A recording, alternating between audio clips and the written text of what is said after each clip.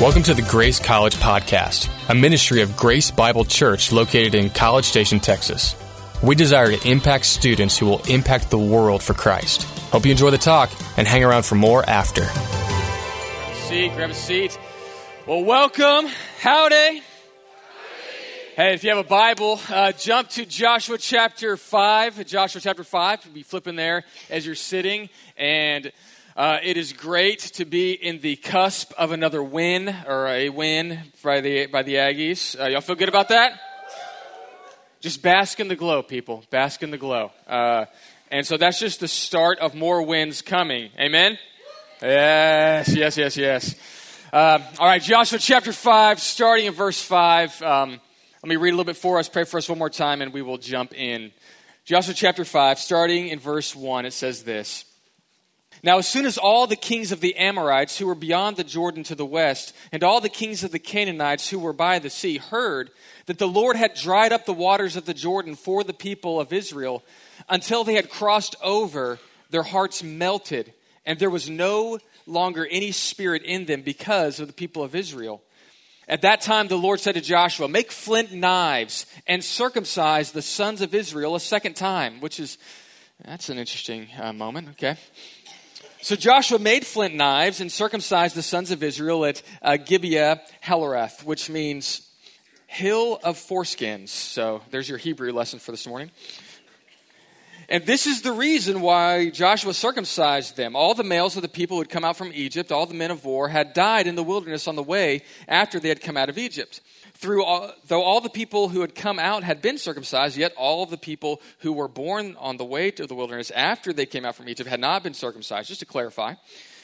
For the people of Israel walked 40 years in the wilderness until all the nation, the men of war who came out of Egypt, perished because they did not obey the voice of the Lord. The Lord swore to them that he would not let them in to see the land at that time. And he swore to their fathers to give us a land flowing of milk and honey. So it was their children whom he raised up in their place that Joshua circumcised. Thank you for that history lesson, Joshua. Jump over to chapter 6, verse 1, because it also gets a little weird there too. Now Jericho was shut up and the outside because of the people of Israel. None went out and none came in. And the Lord said to Joshua, see, I've given Jericho into your hand with its king and mighty men of valor. You shall march around the city, all the men of war going around the city once. Thus you shall do for 6 days. 7 priests shall bear 7 trumpets of ram's horns before the ark. And on the 7th day you shall march around the city 7 times, and the priests shall blow the trumpets. Jump down to verse 14. And on the 2nd day, they marched around the city once more. Verse 15, on the 7th day, they rose early and the dawn of day and marched around the city in the same manner 7 times. And it was on that day that they marched around the city 7 times. And at the 7th time, when the priests had blown the trumpets, Joshua said to the people, shout, for the Lord has given you the city. And the walls of the Jericho came tumbling down. Let me pray for us. Lord, thank you so much for this morning. And Lord, I thank you for passages of Scripture like this where you give us details, you give us information, and to be quite honest, Lord, it can become confusing. Why these are the details you most care about, why these are the lessons we most need to learn. So Lord, I pray that as we open up your word, you would open up our hearts. Let us see with great insight why you put these words in this text, and that we might be people that apply the truths of this scripture into our hearts and lives. And God, we can't do that. We need your Spirit to do it. So Lord, we pray that your Spirit come and rest on each person here. It's in your name we pray. Amen. Well, this summer, I shared this with Bucks earlier this week. So if this is a repeat for you Bucks people, sorry about that, but it's a great story, so I'm sharing it.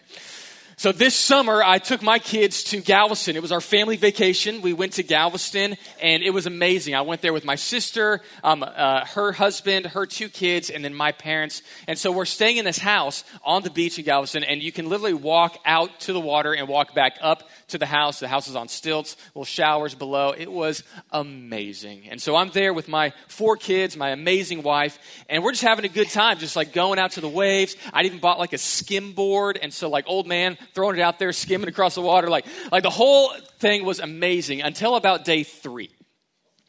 Day 3 rolls around and we go out early in the morning because kids get up at the crack of dawn. And we get out there into the water, and we're jumping waves at this point, right? And so I'm there, and I'm just going, okay, kids, you got to jump as high as you can, pull your knees up to get over that wave. And they're like, okay, show us, Daddy. And I'm like, Daddy's going to show you, you know? And so I'm there, and I'm like, okay, let's go. And I go, throw my knees up, jump. I get over the wave, and I get this twinge in my back, like this deep twinge. And I'm like, oh, no, I injured myself jumping waves with the children, right? Like how did this happen? And like, I'm like, okay, maybe I'll just walk it off. There's no walking this thing off. And I get over to the side, out of the water, and I'm like, I just can't even do this. And I go, hey, kids, you got to come out of the water. Daddy injured himself jumping waves. And I go inside, and I go to my wife, and I'm like, I think I really hurt myself. We load up on some Advil, put some ice on it, and then my mom, this is what happens when you get older. She already had a heating pack. Like, she just knew a major injury was going to happen. And so she gives me the heating pack. And so I'm like, for the next day, just icing and heating, hoping that it will get better. And it doesn't. I mean, I had to drive home the next day, and I'm loading up the car and like barely getting into the car. And I'm like, this is my future. I'm going to be hurt forever. And I go into like a CVS and get, Bengay and just rub it like all over. It smells, the whole car reeks of Bengay, but I'm just like, Daddy needs some relief. And I get home, and I'm laying out again. I'm just like, it still hurts. And so finally I call up a friend of mine who was a doctor, and he prescribed some muscle relaxers. And so I pounded those, and that was interesting. But I'm still not getting any relief. Like, there's still pain every time I stand up, every time I move. And so I end up calling one of the table hosts. His name's Matt Martin, here in the room. And, Matt Martin. And so I go to Matt, and I'm like, Matt, can you do anything to save me? And I walk into his offices, and I'm just limping. And he goes, why don't you just going to walk back and forth? I'm just like, you saw me walking, but I'll walk again. And I'm walking back and forth. He's like, how bad does it hurt? Like, on a scale of like 1 to infinity. I'm just like, more than infinity. You know, I don't know how. And he goes, okay, I want you to lay up on the table. And then he starts kind of maneuvering like the vertebrae on my back a little bit. And I didn't realize, he's a PT. I didn't realize they like manipulated vertebrae. I'm like, okay, that's fine. And there's like little cracks along the way. And he goes, okay, that was getting you ready. I'm like, for what? He goes, breathe in, breathe out, which means this is going to hurt, you know? And he just shoves down on the center of my back, and you just hear this ripple, like all up my spine. I'm like, that hurt, Matt. He does a couple of little things. He says, get up. And I get up and I start walking. And what I realize is that I feel so much better. There's still the residual pain, but I feel so much better. And I look at him, I go, Matt, what happened? And he goes, here's what happens. You didn't injure yourself jumping the wave. See, the problem is this. There were some fundamental problems with your back. What ends up happening is all of those muscles get tight and crunched, and all you did, that was a symptom of the larger problem. There was something wrong in you that had to be addressed, and until we addressed that deeper level problem, there was no way you were going to have comfort again. And I was like, well, thank you for hurting me to health, right? And then when I think about that moment, I think about us, and I realize there are things within us that are hurting us. There are things within us that are fundamental problems, that are deep-seated issues, that are deep problems that are within every one of us. And we can try to coax and cover up the problems that we have, but at the end of the day, there's going to be something that sets it off.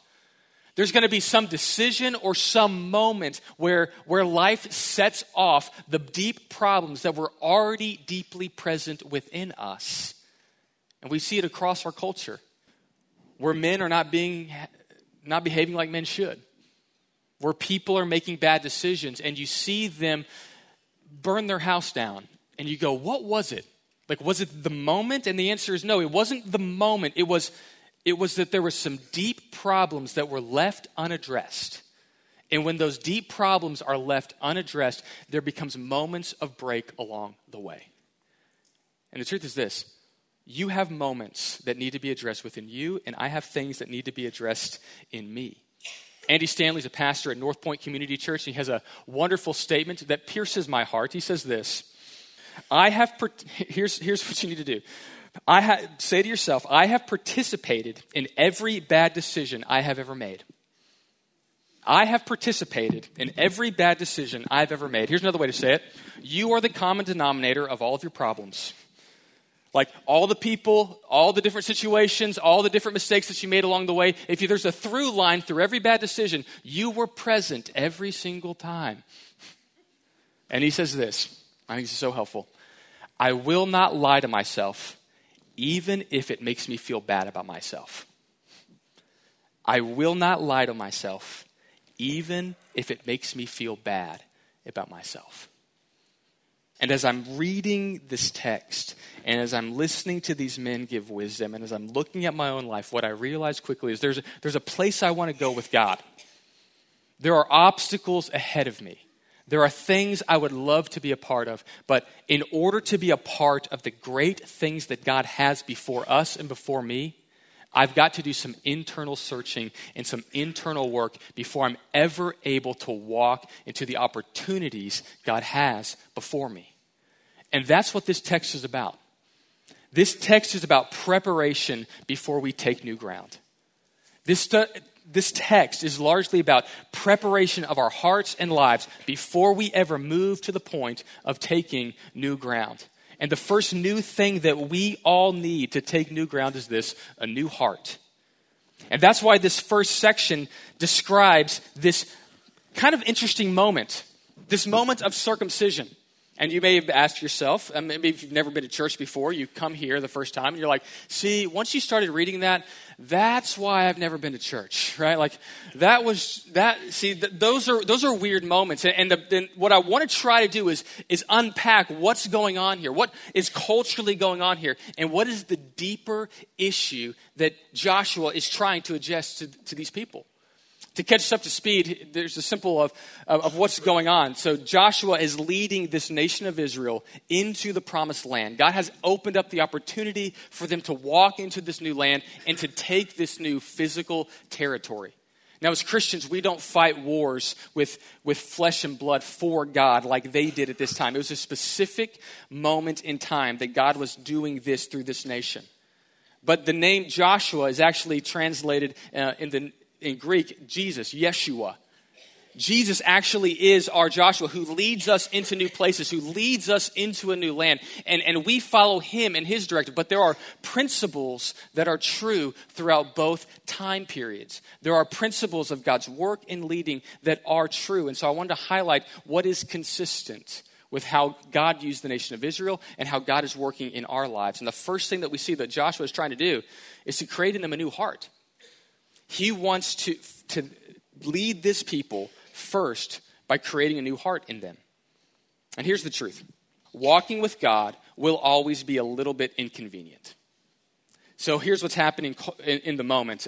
They've just crossed the Jordan River. God did a miraculous moment where he opened up the sea and everyone walked through on dry land. And as they get through into the promised land, God gives another word to Joshua. And imagine the people at this moment. They've watched Joshua lead them into the promised land, cross the Jordan River in this miraculous moment. And as soon as they get across, Joshua says to all the people, hey, guys, guess what? I got a word from God. They're going, oh, man, Joshua's been like amazing recently. You know, he parted that sea. That was sweet. He's been strong and courageous. That was cool. And he led us into this place.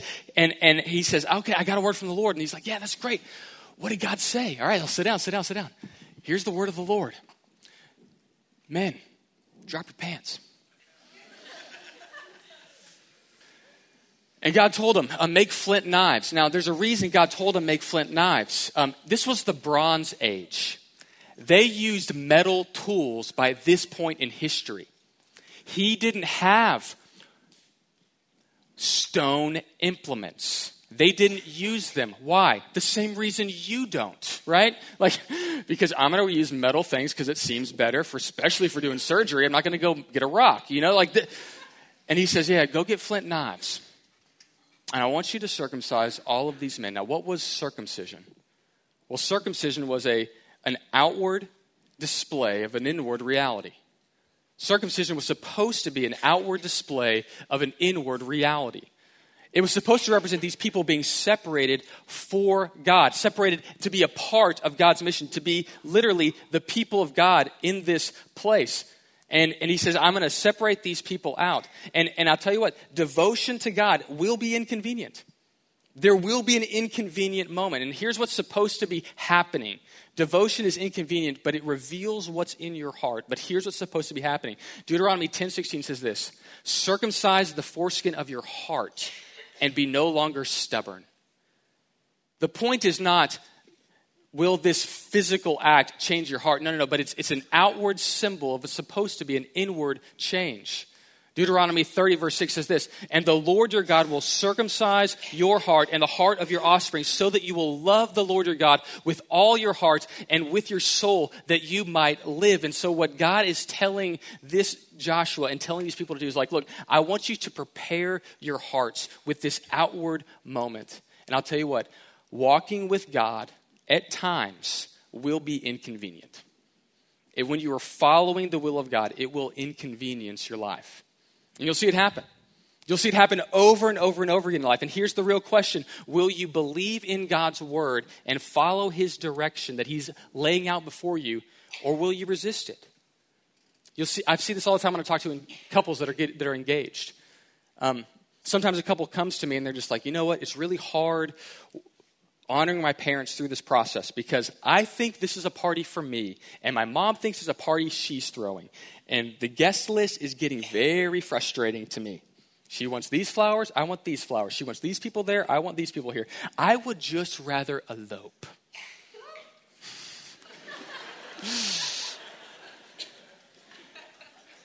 And my advice to them in that moment is, okay, do you feel like you are honoring your father and mother by choosing to do that?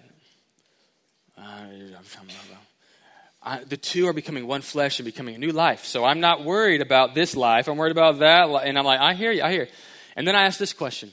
Do you think all those problems will go away once you get married and you're with mom every Christmas and every Thanksgiving and for the rest of eternity? Like, do you feel like all those are going to go away? You're like, no. I'm like, no, here's what's happening.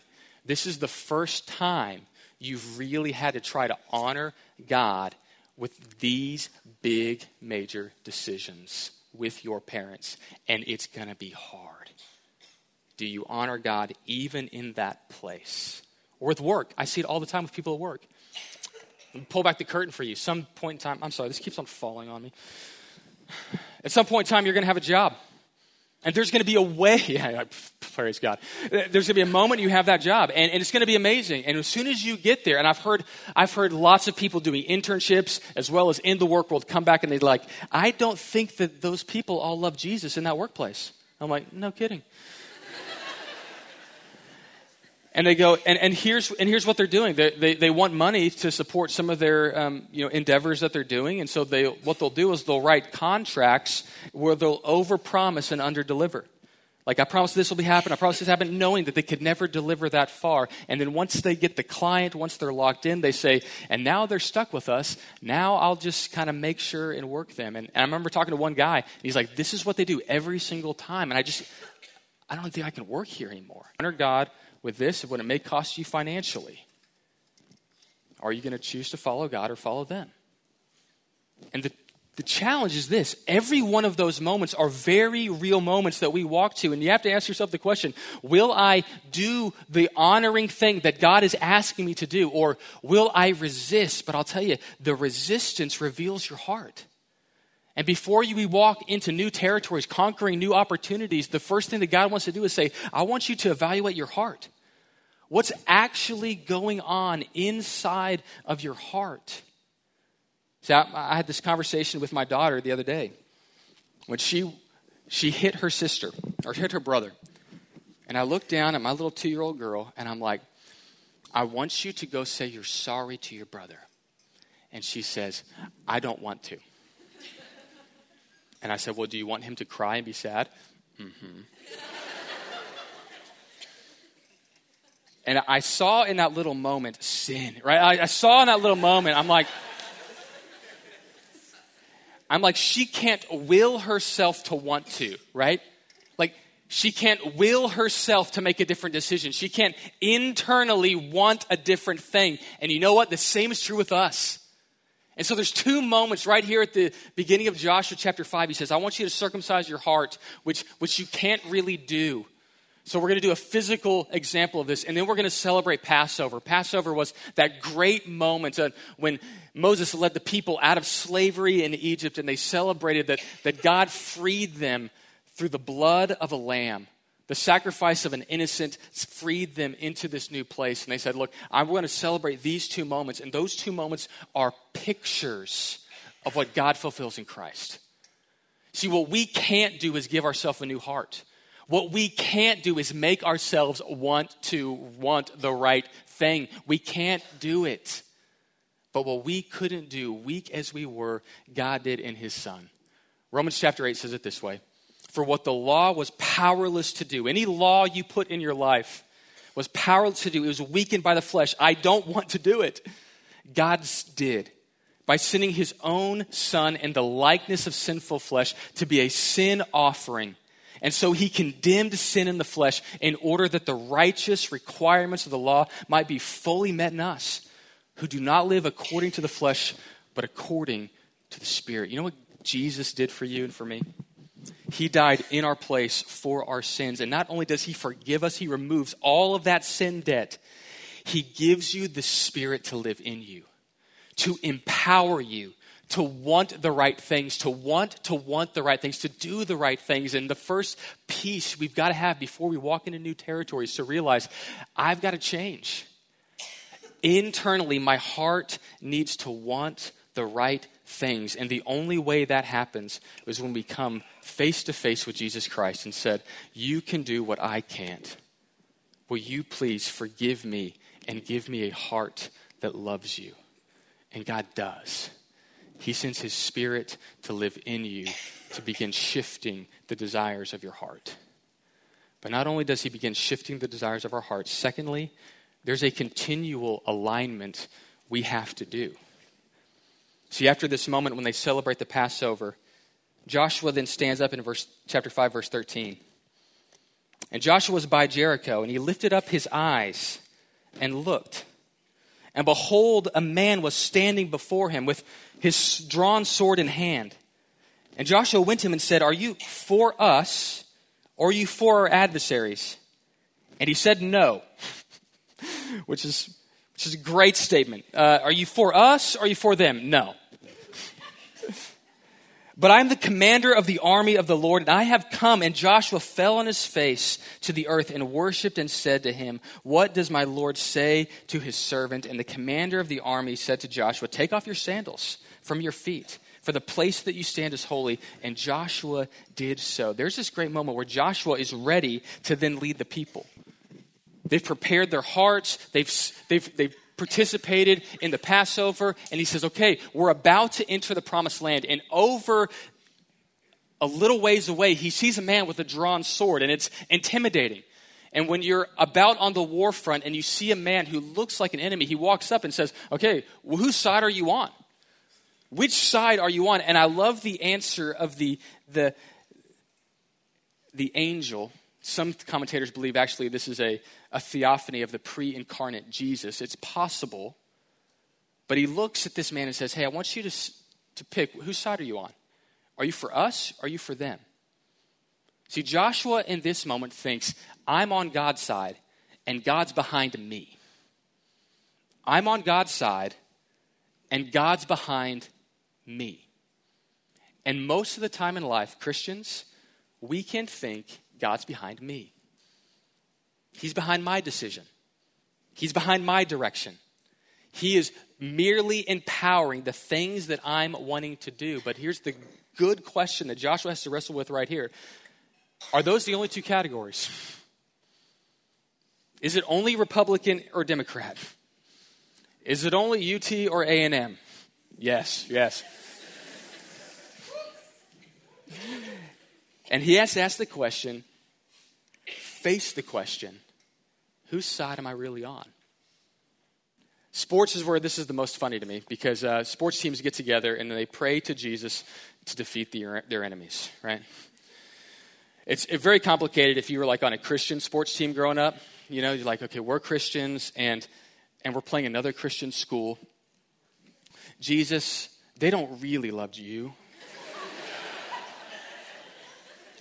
Because you're on our side, let us defeat them in your name. Amen. Go kill them, you know, like so. It's even a little bit murky, let's hit a little closer to home. It's a little murky in dating, right? Oh, you know where I'm going on this one? Like you've been with this person for a little while. It's been so sweet. It's been so good. And you've been growing together. And then one person decides, not anymore. But you're a Christian. And so you can't say, hey, I'm not really into you anymore. That would be too real. Your response is, I've been praying a lot.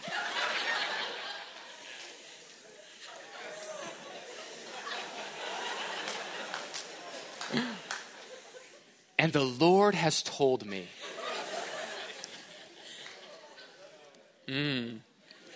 Too close, right? Apparently that side of the room has like been, okay, 5 or 6 times, that one guy, you know, you know, and you go like, really? Did thus saith the Lord, right? Like he told you, I would date you, but God has come down. And like, really? No. But we try to implement the Lord's will incentive, right? Like God clearly wants me to do this. God is clearly behind me and my decisions. But the reality is this. It's easy once you come to faith and you're like, okay, God has given me a new heart. God has given me new directions. Clearly, my will and desires must be God's will and desires. And what he is telling Joshua in this moment is no. Once you step out for me, even if you feel like you are walking in step with me, you continually debate whether or not you're aligned. Because God is not behind you. God's in front of you. God is not behind your decisions. God's in front of your decisions. And our responsibility is to continually align our decisions and our life behind him and where he is going. And so that our motivations and desires are aligned behind him and his direction. So he's telling Joshua, look, man, you got to make sure that you're in step with me. I am not in step with you. So you align yourself behind me before we walk forward. Romans 12:2 says it this way. Do not be conformed to the pattern of this world, but be transformed by the renewing of your mind, that by testing you may discern what the will of God is and is good and acceptable and perfect. You test your mind with every decision you make. You say, Lord, is this really up to you? And if you're leading, I'm following. You're not behind me, you're in front of me, and I will align my life behind you. And then the third step we see in this, that we need continual alignment, but lastly, that God ultimately is the one who gets victory. He then gives them the instructions. I want you to march around this city once a day. And here's the strategy. You get a ram's horn, which seems weird. If you're about to take a city, if you're about to go into military conquest, they wouldn't hand you, if they handed you a horn, you wouldn't be like, and this seems like a winning strategy. He said, I want you to march around it. Then I want you to march around it again, and then again. And on the 7th day, you're going to march 7 times, and then you're going to blow, and the walls are coming down. And there's a reason I'm doing it this way. Because this isn't about your victory. This is about God's victory. This is God's war. This is God's way. We are stepping in with him. And it's not because you're righteous, Israel, that you're stepping into this moment. You're being faithful to move forward behind my lead. So I'm going to give you victory. You see, God's victory is always come in God's timing and God's way. God's victory is always come with God's timing and in God's way. Now, there's 2 resources I would give you to think about. If you struggle with, hey, was God righteous? Was he right in sending this nation in to attack these people? I would give you 2 resources. One is a book. It's called, Come After Me Afterward. I'm going to give you 2 resources. I've got them in another place. I'm really sorry. And I'll actually even put them up on our podcast. We have a Grace College podcast, and I'll put them there. There's 2 resources that talks about the Canaanite genocide, and there's another resource. There's a guy who wrote an article about what was going on in that time period, and the 400 years God allowed these people to live in sin before he finally moved in. There's 2 great resources that'll help you on that. But I'll tell you this, it's God's victory, and it's God's timing. And here's the truth. If you want to walk in the victory God has in front of you, it means you've got to walk behind your Joshua, Jesus Christ. Jesus Christ is not one who dominated people with his life. He was the one that walked in and gave his life. He was one that was obedient to God, even to the point of death, even death on a cross. And if you have this real struggle of like, I don't think God was legitimate in wiping out these people in this city, God didn't spare his own son. He took an innocent all the way to the cross and said, a man who did not deserve death got death. And there's a reason he got death. It's so that everyone might be free. To the Greeks, it seemed weird that a crucified man could actually be the one that would save. But God says, look, it is through the death of an innocent that I'm going to free the world. And we come to him and we say, all right, Lord, you've died in our place for our sins. We believe you, we trust you, and we will walk in obedience to you. And the truth is this, your battles that you face ahead of you, you don't ultimately win them. We get behind God, we get behind his son, and we trust in his leading. And when we do that, he gives us the victory that only he can bring. So a couple applications to think about. One is this. Have you come to Jesus Christ for the forgiveness of your sins? Have you begun renewing your heart by having faith in him? Secondly, are you renewing your mind? Are you getting in communities with people that love the Lord your God, that are helping you grow, that are challenging you mentally and emotionally, that have legitimate accountability around you? And thirdly, are you in step behind God and his victory? Are you fighting your own battles? And I would challenge you, get behind him. He is leading you. Let me pray for us. Lord, thank you so much for this morning. And I thank you so much that you have led Joshua into battles, into fights. And Lord, you are leading us into challenging circumstances. And Lord, I know that we do not have the tools within ourselves to win the wars that we fight. And our battle is not against flesh and blood.